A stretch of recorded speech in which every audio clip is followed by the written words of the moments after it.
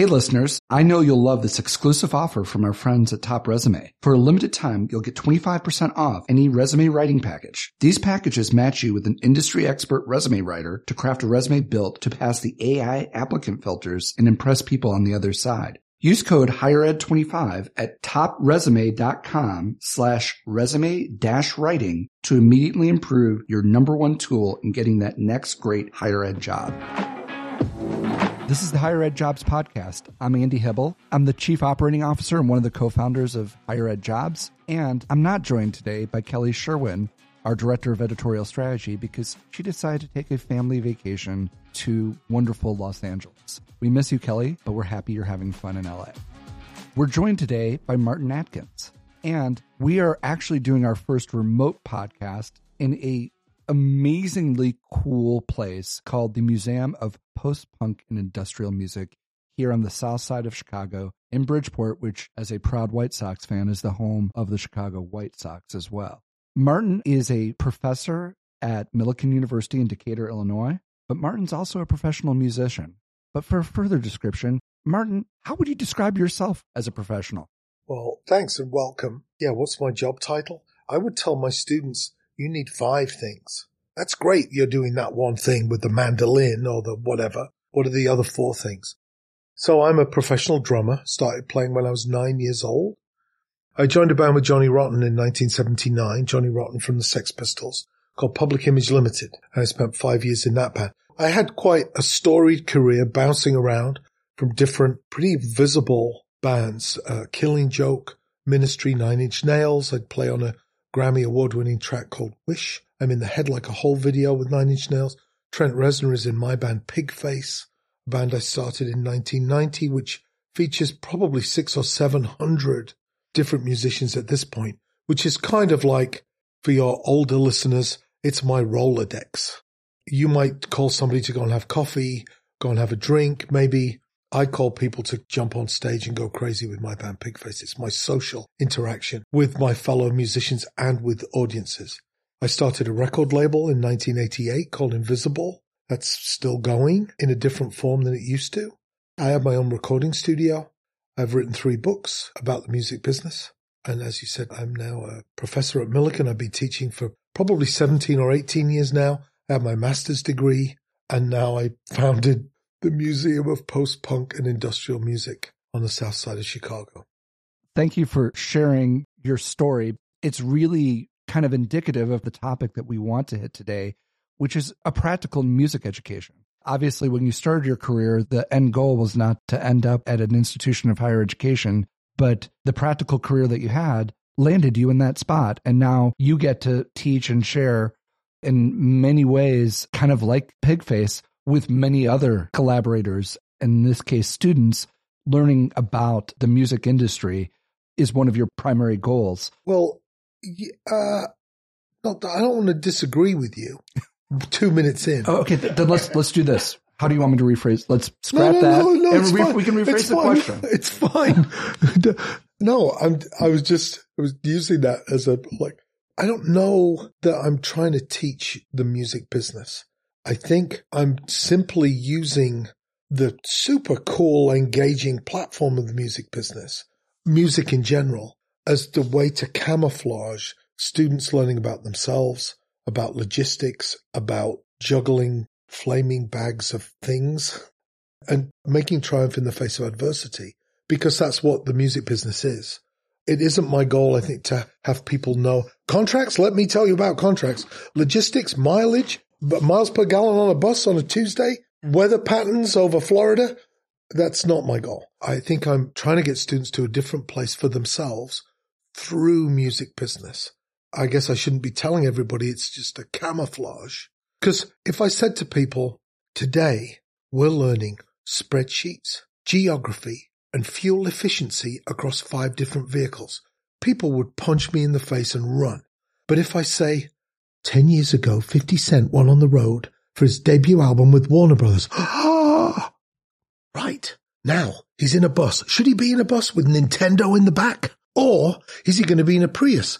Because a bus gets 9 miles to the gallon, a Prius is 50. But anyway, accidentally, as far as the students are concerned, they learn all of this stuff. Well, thank you for disagreeing with me, because I think that does a much better job of framing the place where I was trying to get to, which is in academia, there's such a pedagogy of using different methods to teach. And I think some of those methods to teach, thankfully, are developing. And thankfully, I think in your particular case, it's actually something that sets your teaching apart and the experience that your students have. We saw a professor at a pretty elite institution recently who taught accounting, but he did so in videos disguised as a potato. You don't see many accounting teaching potatoes on a daily basis, at least I don't. But where you're at, how much more common over the 17 years you've been teaching have your methods become as opposed to when you started this way? None, maybe slightly. And maybe that's unfair of me because my head is in my world. But there's a place in Denmark, Norway, I don't know, over there, that is called Chaos Pilot. And it's a school, and they teach their students to surf on chaos.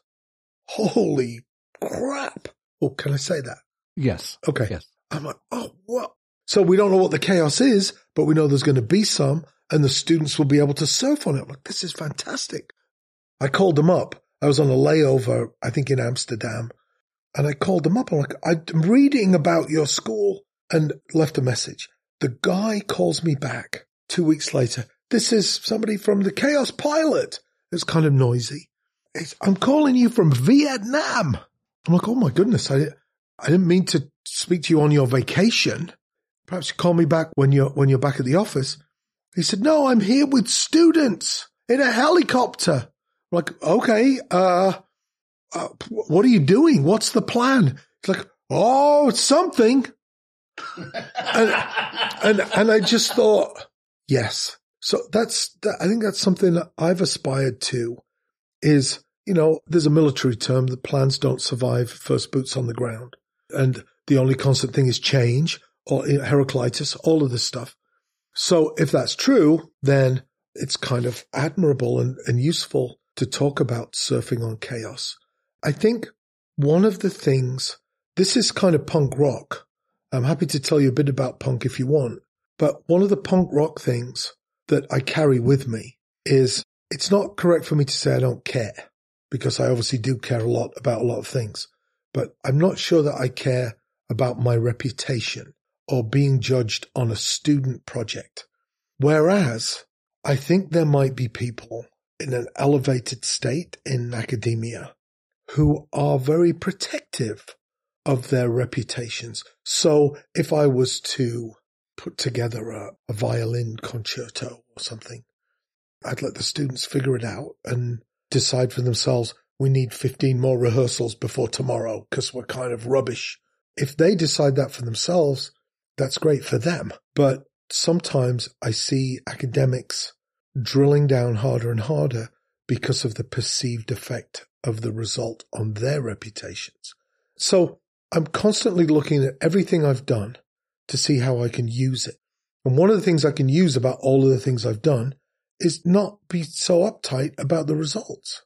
So I'll say to students, there's no grade for this event we're doing at Reggie's Rock Club or down in Decatur.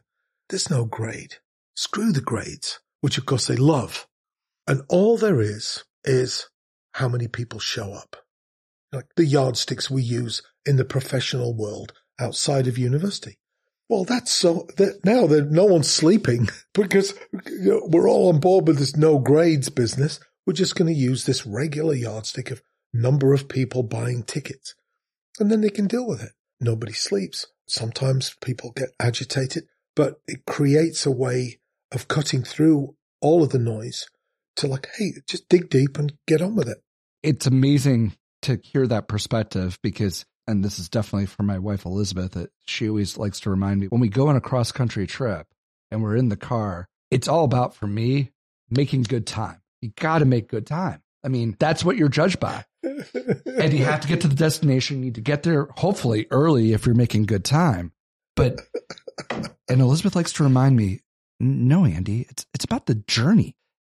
It sometimes seems in the process of wanting to achieve results and giving kids a tangible experience that they can take to their lifetime, that we're focused on the results and forget that understanding the nuance of the journey is probably a much more important skill that they can translate to. And it's fun that you brought chaos in here. The chaos that is the music business. If you want to choose the music business, there is no order in the music business. There is no, like in academia, there's no single path. If you maintain these sorts of metrics and you publish in these places and you achieve this result at this stage of your career, you will be, and let's say your goal is to be a tenured faculty member. To be successful in music and the music business as well, you have to understand the nuance of the journey. Well, yes, but that all works as long as, so the academia is seemingly less chaotic, and those paths work unless your institution goes out of business, which just happened at Lincoln, Illinois. Yeah, we're done. We were hacked. There was a piracy ransom thing, and some other things happened, of course. We're done. So I don't know what happens to everybody that had a clear path. I don't think there's any such thing as security or safety. I just don't. I think that our safety is within ourselves. I mean, people all over the world are learning that. That's so true. And really the perception of safety and security and norms, if you follow them, these will result. Life doesn't follow blueprints. Life follows life. So my friend Jim, he runs a Ruby programming conference up in Madison. I've no idea how we started talking. He was planning a West Coast trip, and it all made perfect sense. You know, I'm like, oh, you've done a really good job of like everything. Now you need a day with some unexpected stuff in there. It's like, what are you talking about? I'm like, well, you're going to be in, I don't know if it was San Francisco or Portland or Seattle. Like, well, you've got to stay at the Ace Hotel. He's like, oh, where's that? Because it's a slightly more of a chain now, but not really. And they have turntables in the room. And if you're going to have turntables in the room, there's a selection of vinyl. And the downstairs cafe is kind of cool. Like, well, you got to stay there and hang out. Who knows who you're going to meet there? He hadn't planned that. And so I just said, look, if there's no straight line from A to B, why do you have this straight line that you just planned? You know, why don't you plan some kinks in the road here and be aware? Don't just wander off, but be aware and collide with some interesting people, which I think he ended up, like he went a little bit wild with that. He came back and was like, yeah, this guy just released a hip hop album. He's performing in our office next week. We're part of his Kickstarter. I'm like, okay, then good. I mean, it was great, you know, but once you start to do that, then you start to do more of that, and you start to, I'm relearning all of the lessons I think people thought I'd learned before I told them the stuff. Like, great things happen when you do stuff. Nothing happens when you don't. And people are like, oh, heavy. You know, all right. But it's just, you know. So last week, there was some tables set up down at Milliken. Community awareness, the Northeastern Community Fund had a table. CASA, which protects children, a couple of community causes. And I went over and I'm shy. And I go over and talk to these people. I'm like, hey, how's it going? And they told me all about their causes, their community funds and everything. I'm like, well, okay, we're doing this thing. And I've got an event tomorrow night at this bar down the street from the university. You're very welcome to come. Just to kind of tell them something about what we had going on. And one of the women was like, oh my goodness, my partner's in a band. We're there. And not only did she show up, but she showed up with like 3 friends, which was a decent part of a 100-person audience on a Wednesday night, you know. So it's always these tiny things that accumulate to become larger things. And sometimes when we're looking at a larger problem, the tiny things seem not important, but you just need more of the tiny things. And I'm still trying to navigate that and remind myself of that. Are you looking for a great resume? Because for a limited time, our friends at Top Resume are giving you 25% off any resume writing package. Use code HigherEd25 at topresume.com/resume-writing to immediately improve your #1 tool in getting that next great higher ed job. So speaking of the tiny things, and maybe looking at some of the things that I'm looking at right now around me. Yeah. And it's interesting to me as I look around, the museum experience and the inspiration for the Museum of Post-Punk and Industrial Music. Where did it come from? Why this? Why now? Yeah, that's like, I think my wife would say the same thing. And I can be frivolous, and it's also quite serious. Frivolously, if I hadn't set up the museum, I'd be like arrested as a hoarder. So I mean, that's easy. And now I can say, if you hoard it, you've hoarding. Why don't you no, I'm curating, So one is I like to use different words. So we put together a 112-page magazine. I call it a catalog. Ooh, it's a catalog. I mean, it's a magazine, but I've been saying magazine since I was 11, so it's nice to use these different words. The other part of this is what can I do with the things that I have as a starting point to differentiate what I'm doing? So I'll tell students, for instance, if you have the skill of screen printing, you can do something. And then, as you can see around here, and this is perfect for a podcast because nobody can see what I'm talking about, but all around us, there's PPIM lamps, right? They're up there, they're behind you, Andrew, and they're over there. So my skill of screen printing is like, we can have lots of lamps. So it looks like, wow, they've really got it together with their branding. No, we bought some lamps at Target and screen printed them downstairs. It took a minute and cost like $4 total. So, but we look like, wow, there's lamps everywhere. It must have cost a fortune. No. But so I knew I had a large collection that involved me because I've been in a lot of bands and I'm old. But I thought, what can I do with this?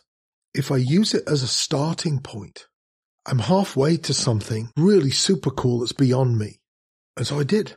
So my collection became the evidence. It wasn't just if somebody sent me $125 as a founder's donation or a t-shirt or sometimes a ticket stub, whatever. It wasn't just going to be on a wall.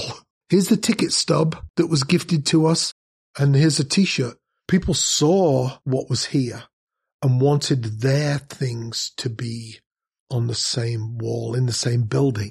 It's really interesting. This one guy, Brad, called me up. He said, I have a suit worn by Ogre. He's an industrial performer. Worn by Ogre in 2015, signed by him, covered in paint and stage blood. Okay, well, yeah, we'll send it.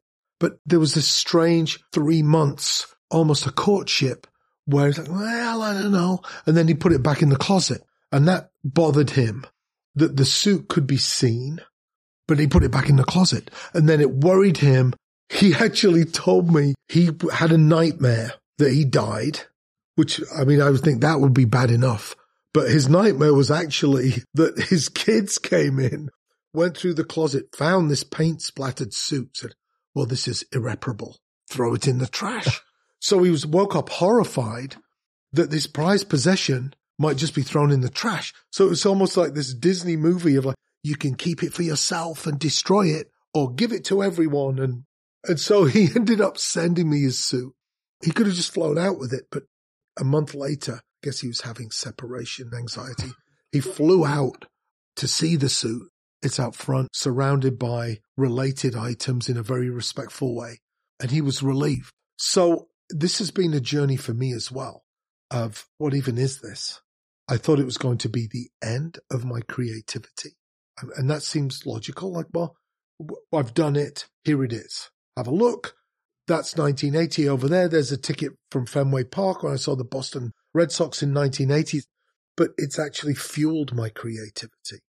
It's fueled conversations. Some of the best hangs I've had with people I've known since 93, 94 have been here. So it's still unfolding for me. It makes me want to serve food here, fire up the espresso machine, and do different things here where the museum is so important that we can let it sit in the background and do something else in here and have people discover this stuff. That makes great sense. And I feel somewhat hard pressed to make this a reverent comment here, but obviously you just solved the whole hoarding issue and started a new like cleaning phase that, hey, look at the item and determine, would your kids just throw this away? If the answer is yes, then you need to find someplace else for it, pretty much.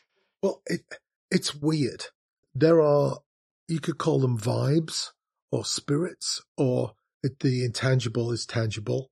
There are people who I've made music with who aren't here anymore, but the music is here. So this stuff, I don't mean to sound like some occultist, when I say we can conjure up the spirits, but music does conjure up the vibe and the memory and the creativity. And I've completely forgotten your question. There was no question. It was just kind of an irreverent remark. Oh, okay. We've talked a little bit about this, and I think it'd be fun for you to share. But as an educator, how have you brought students and learning into the museum? I know I've given some presentations where I'll say, you can print a $17 bill. What's he talking about? Well, you go up and down action with a squeegee to print a T-shirt. Costs $3. No squeegees were hurt in this podcast. Oh, okay. You print a T-shirt, sell it for $20. You're printing a $17 bill. And some students are like, okay, they appreciate the side hustle of that. And then I might have a slide of some of the scenery behind me, these dollar bills, which is illegal, by the way, to print these dollar bills, even though they're 3 feet long. It's technically counterfeiting. That's why we haven't disclosed the actual address of the museum.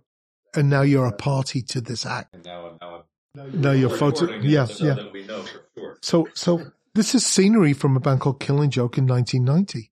Whether the art is good or not, the scenery was used in a video. Now it's memorabilia. And I have cut these out, but I wouldn't sell one of these for less than $500, and probably not even then.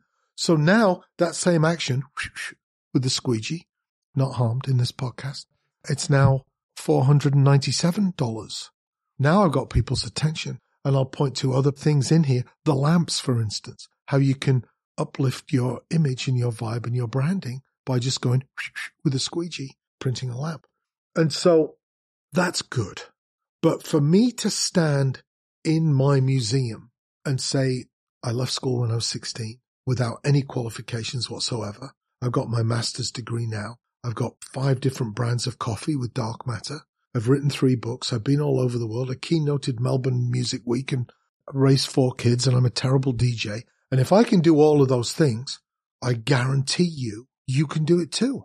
And the theater of that is just lovely. Going in that direction, really, when you look at music and the experience of music and the experience of live music, what a practical way of trying to say, we talk about the concert T-shirt. Suburban Chicago schools, when a big band comes to town, you can pretty much count the next day. Good portion of the high school who's gone to the concert is going to wear the concert T-shirt. Right. But really, for fans of music, pulling out that T-shirt, and I have T-shirts from the 80s, T-shirts that I wore for various important parts of my life. The T-shirt's not the action created by the squeegee, but the memory of what that experience was for me in experiencing it live.